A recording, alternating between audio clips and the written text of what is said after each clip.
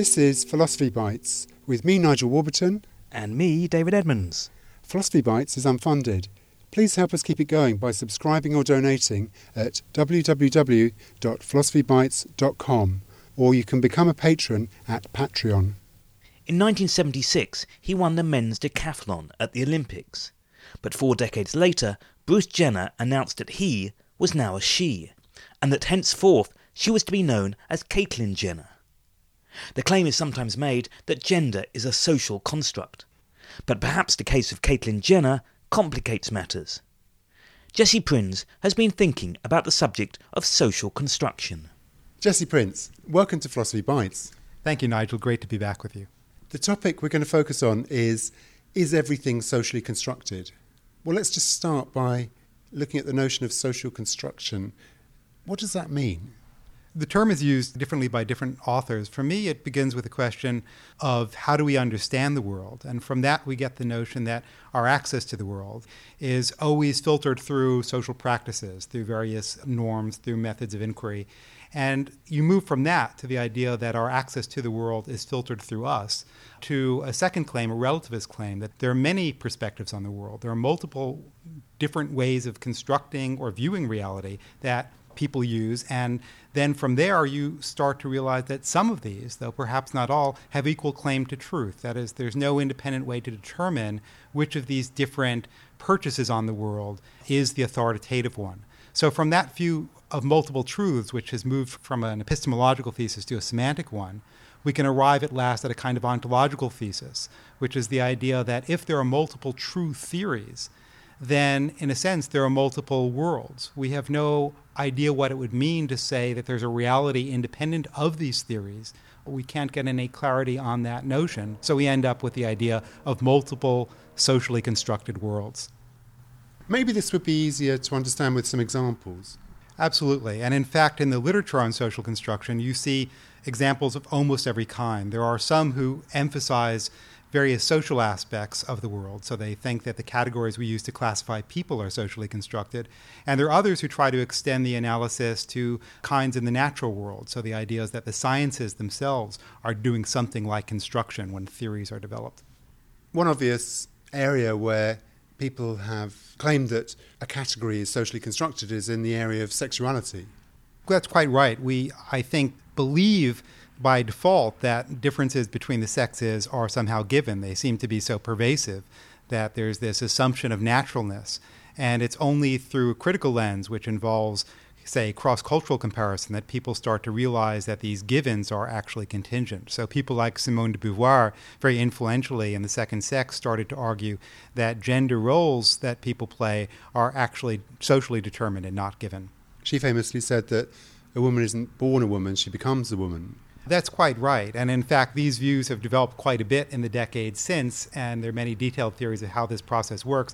Some people like Judith Butler even go so far to say that biological sex, the part that's supposed to be given, is itself a construction. For Beauvoir, at least, sex might be part of our biology. She opens The Second Sex with a lengthy discussion of biological differences between men and women. Gender is supposed to be a kind of social role, a socially learned role where we fulfill the expectations that society has imposed on each of the biological sexes.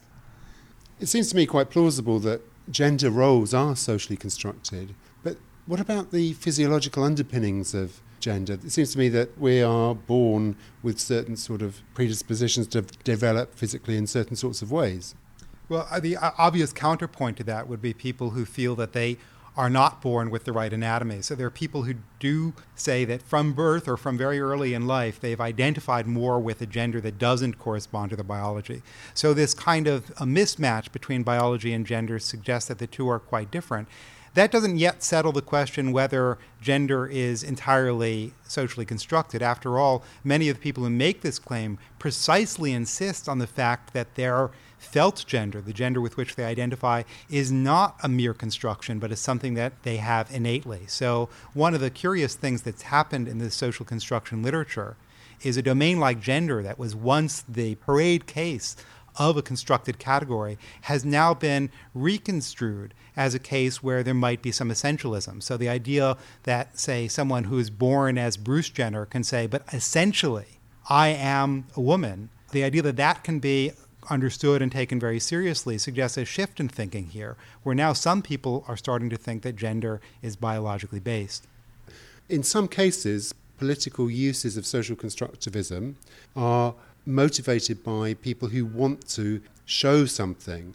If you're part of an oppressed group and the majority of people in your society are pushing stereotypes on your particular physical features or orientation, you're highly motivated to find some kind of theoretical way to counter that.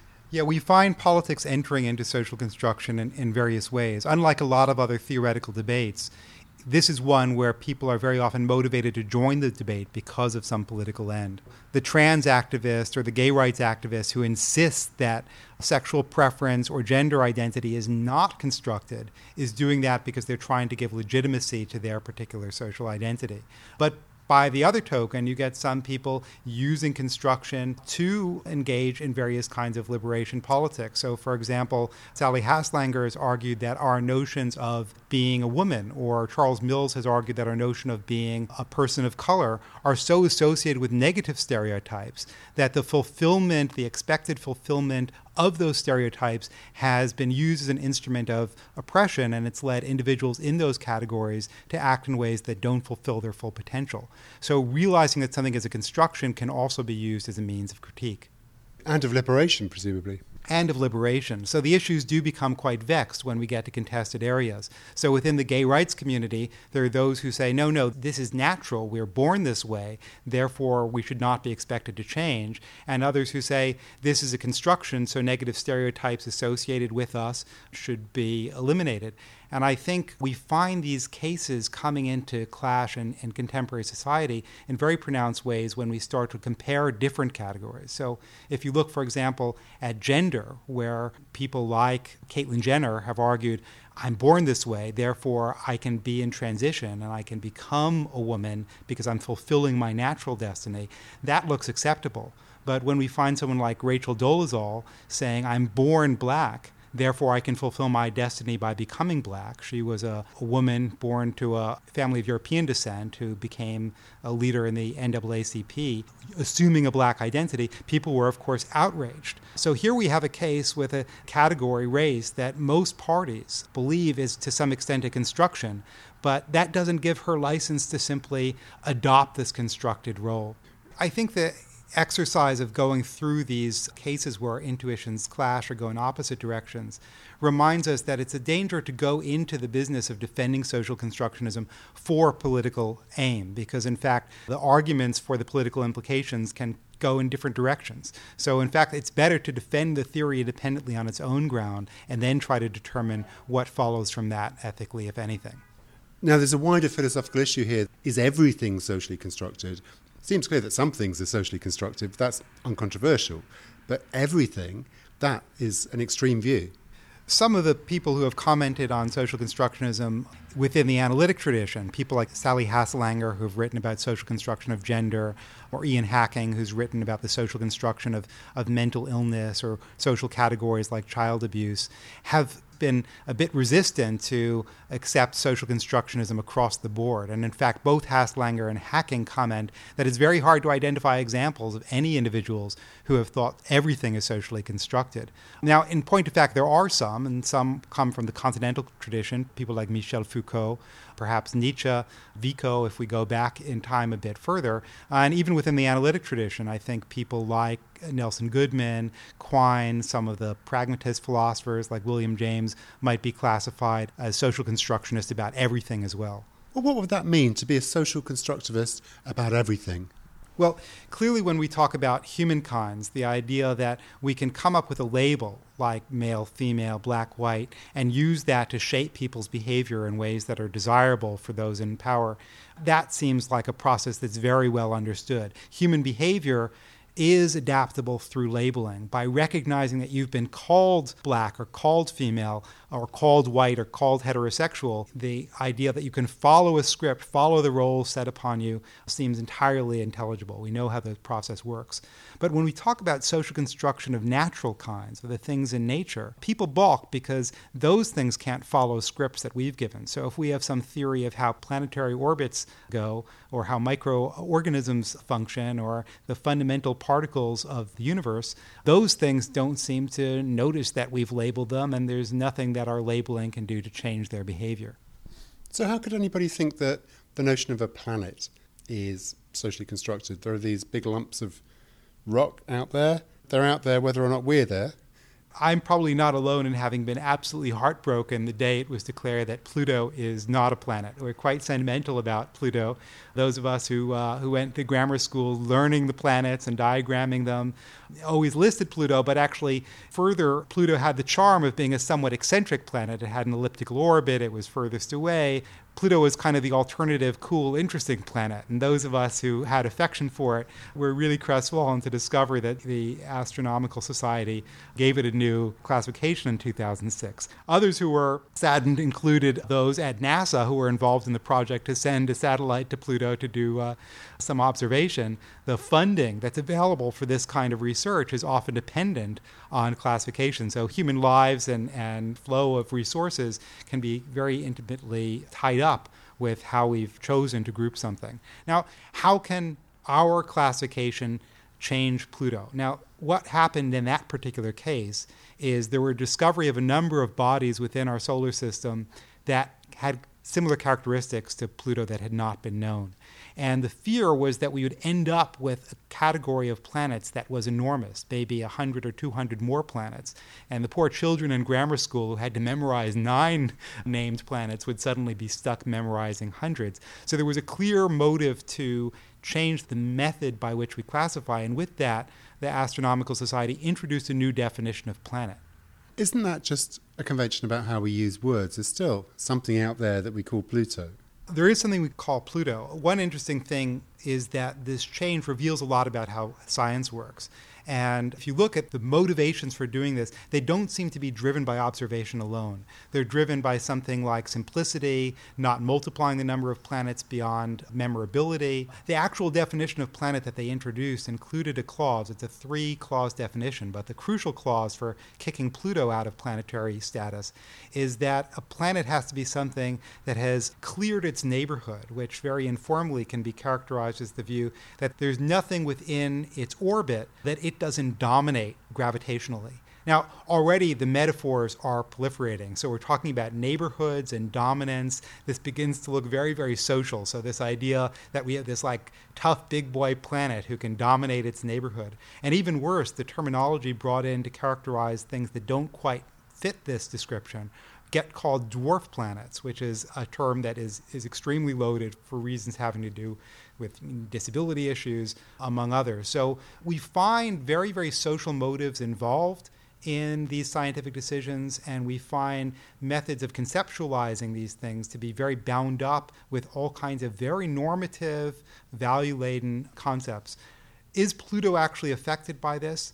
Clearly, in some sense, there's this mass out there in the universe that goes on doing its thing. But the idea that there is an object, a celestial object that has integrity and independence of us, implies in some way that we have a purchase on the idea of its existence independent of our theories. So even when we shift out and say, oh, this thing still exists regardless of whether we call it a planet or not, that other characterization, the thing that exists, is itself just introducing other vocabulary. So I think when we talk about the construction of a planet, we're not saying that we literally bring matter into existence.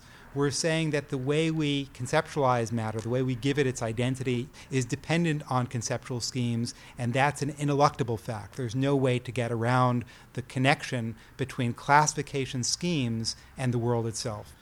So if you believe in social constructionism, does it follow that the astronomical account of planets is just as true as the astrological one? I think it's a caricature of social constructionism to assume that it's an anything goes theory. I think social constructionists tend to be a bit more pluralist in their epistemologies, which is to say they think the standards of science might not be the only respectable standards for theory construction. But it doesn't mean that a theory like astrology, which carries very little by way of explanation and prediction, is on the same footing as a theory like astronomy. I think social constructionism finds its greatest confirmation within the sciences. So if you just look, for example, at biology, there are enormously divergent ways of classifying species. And you can classify them by descent, you can classify them by morphological characterizations. If you classify by descent, human beings are closer to tuna than tuna are to sharks. If you classify by morphology or by various ecological factors, that similarity relationship, of course, changes. In our sciences, we find that for different explanatory purposes, different taxonomies serve us better.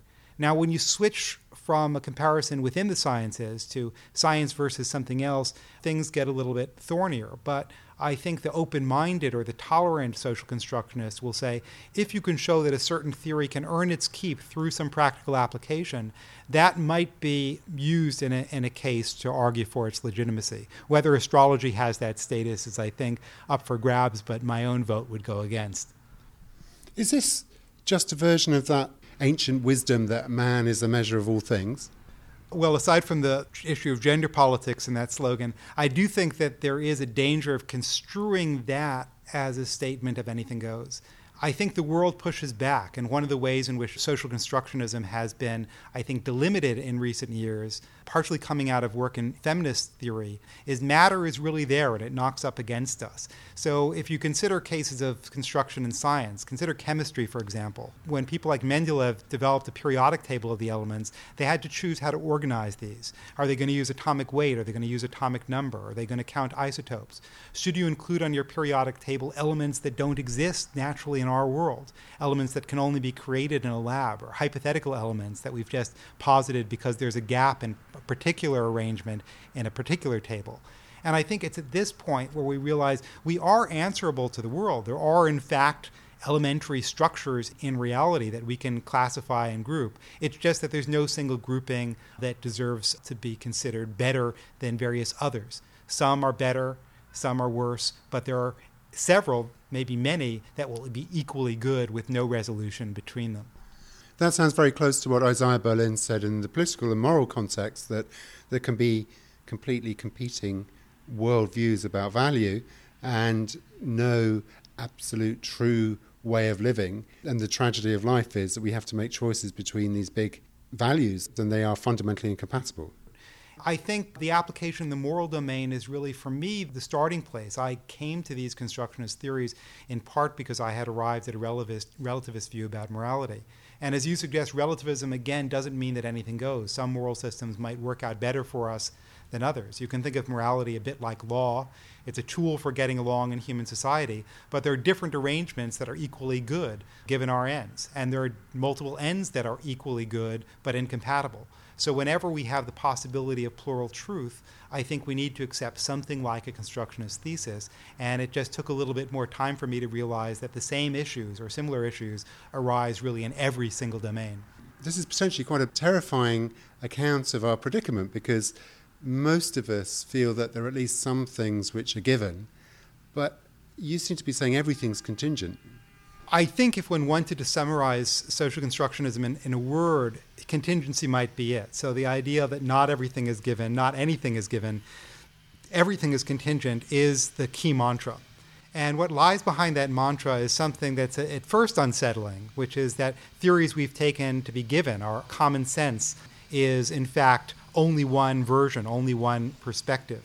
So people like Benjamin Lee Whorf, the linguist associated with linguistic relativity, had this idea of natural logic, which was the term he used to refer to our assumptions about how the world works that are really just read off the language. And when we realize that there are different languages that parse the world differently, we have this earth-shattering, literally earth-shattering moment where our terra firma, the planet as we've constructed it, the physical world as we've understood it, is seen as contingent. That is, space could be conceptualized in different ways that are equally good. Now, I think once one gets beyond that dizziness, one can see it as a very useful view. It's a view that opens up avenues of change, avenues of flexibility that are quite exciting. With respect to social categories, of course, it can be used towards revolutionary ends that are extremely valuable, like eliminating categories that are used for subordination of certain groups.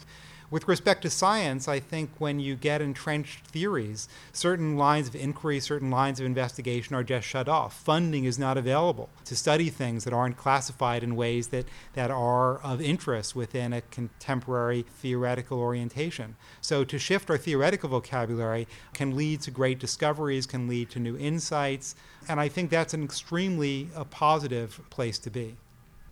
Jesse Prinz, thank you very much. My pleasure. Great talking to you. For more Philosophy Bites, go to www.philosophybites.com. You can also find details there of Philosophy Bites books and how to support us.